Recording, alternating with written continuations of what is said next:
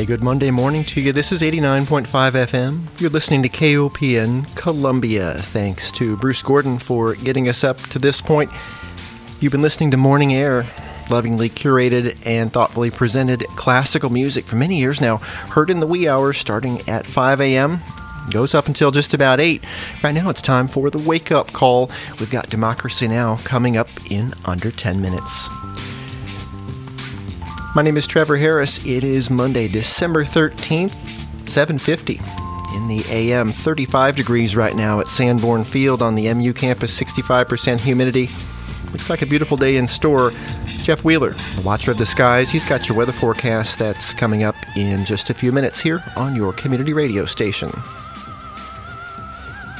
If you're like me, New Year's Eve usually comes down to two choices. You either have something to do and you go out, or you stay in and have a relatively quiet or sedate celebration at home. It's either this or that.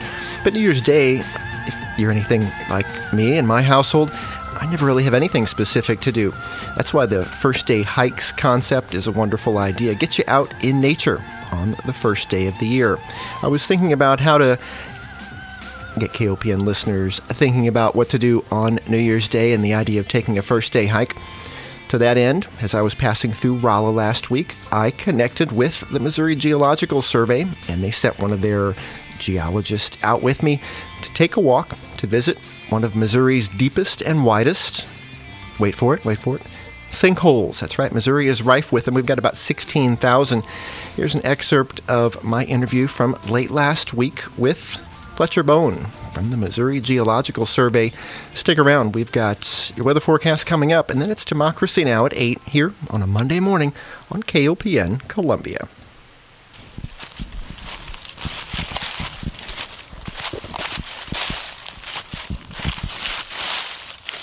My name is Fletcher Bone. I work for the Missouri Geological Survey in the Environmental Assistance Unit. I am a geologist by trade. Part of what my job is we do geohydrologic investigations for different municipalities, whether it be a landfill, we're at a site of landfill, or say a wastewater treatment facility. We help site those areas to make sure that they're putting in an appropriate place to protect Missouri's groundwater. And another part of my job is we do a geologic hazard investigation.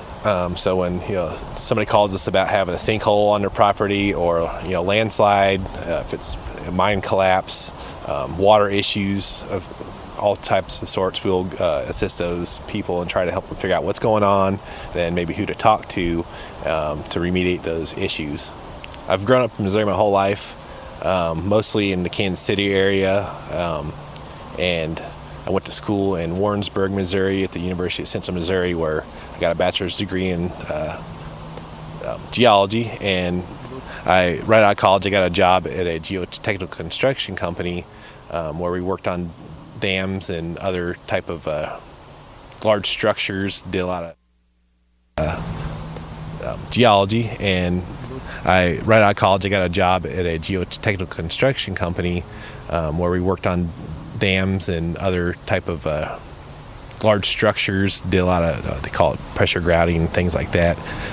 Then I worked there for a few years, and then I got a job at the Missouri Geological Survey, and I was hired as a geologic mapper. I did that for about a year and a half or two. Then I got a job down in the Environmental Assistance Unit, which I think fit me better coming from that geotechnical background. That played into what my knowledge base was more so, and I've been there for pretty close to 10 years at this point in the Environmental Assistance Unit. Yeah, this is a perfect time to go look at a sinkhole with the vegetation off and the very warm weather. It's a really cool place to look at, especially during the winter time or in the fall when the leaf is off. You'll be able to see a lot more rock exposures. There's a lot less stinging nettle and ticks and poison ivy.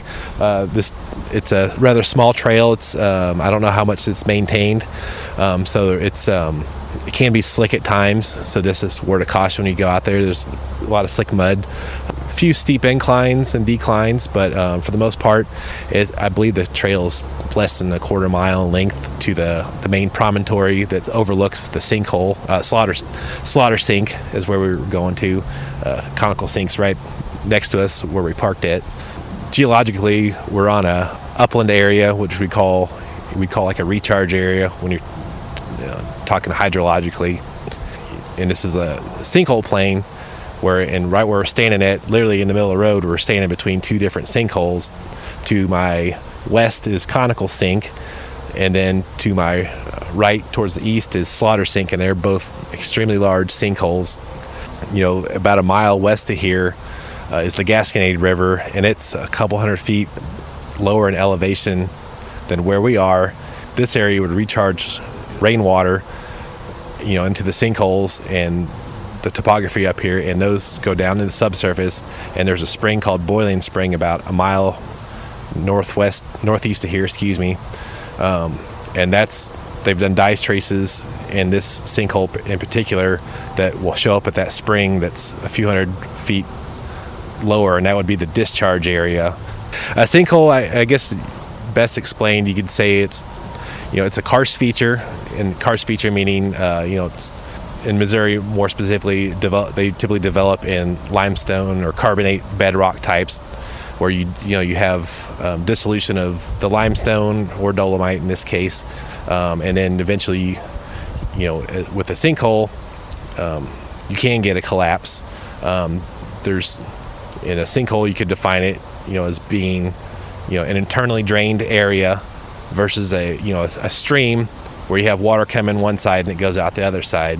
A sinkhole, all the water is going in to the sinkhole and not leaving out another avenue besides it's going into the subsurface.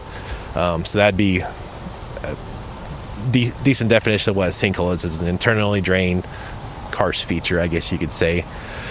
And these sinkholes here where we're standing at now are a little bit different than other types of sinkholes, where this one is thought to be a roof collapse of a cave, versus other type of sinkholes are they develop in the residuum above bedrock, which is residuum is this. It used to be bedrock, and it's weathered so much to where it's just basically clay and chert, and then over time, through percolation from rainwater and things like that, you start getting subsidence, and you get these bowl-shaped features that occur, and then sometimes you can still get a collapse if as the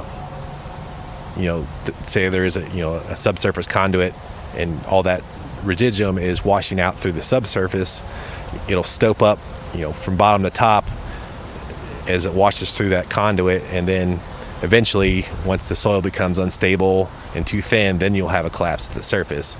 That's Fletcher Bone from the Missouri Geological Survey talking about sinkholes in anticipation of New Year's Day and the idea of taking a first-day hike. You can find out more details at americanhiking.org/firstdayhikes or search Slaughter Sink to figure out where we went just outside of Rolla, Missouri. Hey, it's time for the weather with your Watcher of the Skies, Jeff Wheeler. Democracy Now! Is coming up in just minutes here on KOPN Columbia. Good morning from the Watcher of the Skies weather station in West Central Columbia. Here's your weather forecast for your Monday morning wake-up call. Today, sunny with a high near 60 degrees. Tonight, mostly clear with a low of 43. Tomorrow, Tuesday, increasing clouds with a high near 66. And for Wednesday, mostly cloudy with a high near 73. Later on in the week, it's going to remain sunny with a high of 48 on Thursday. A chance of rain and snow before 8 a.m. on Friday. A 40% chance with a high near 50 degrees. Looks like the La Niña pattern that the National Weather Service indicated would happen this year is happening.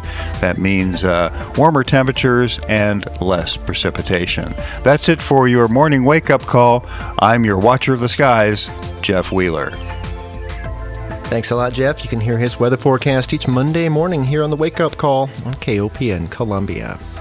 Hey, if you're feeling generous today, and who's not, we got great weather, and we've got this community radio station. Well, the station needs your support. You can support KOPN through the Como Gives campaign. It's an annual online fundraiser that supports almost 150 high-impact nonprofits in Columbia and mid-Missouri, and KOPN is one of them. Just click over to comogives.com for all the details. We've got Democracy Now! Coming up next. It's 8 o'clock.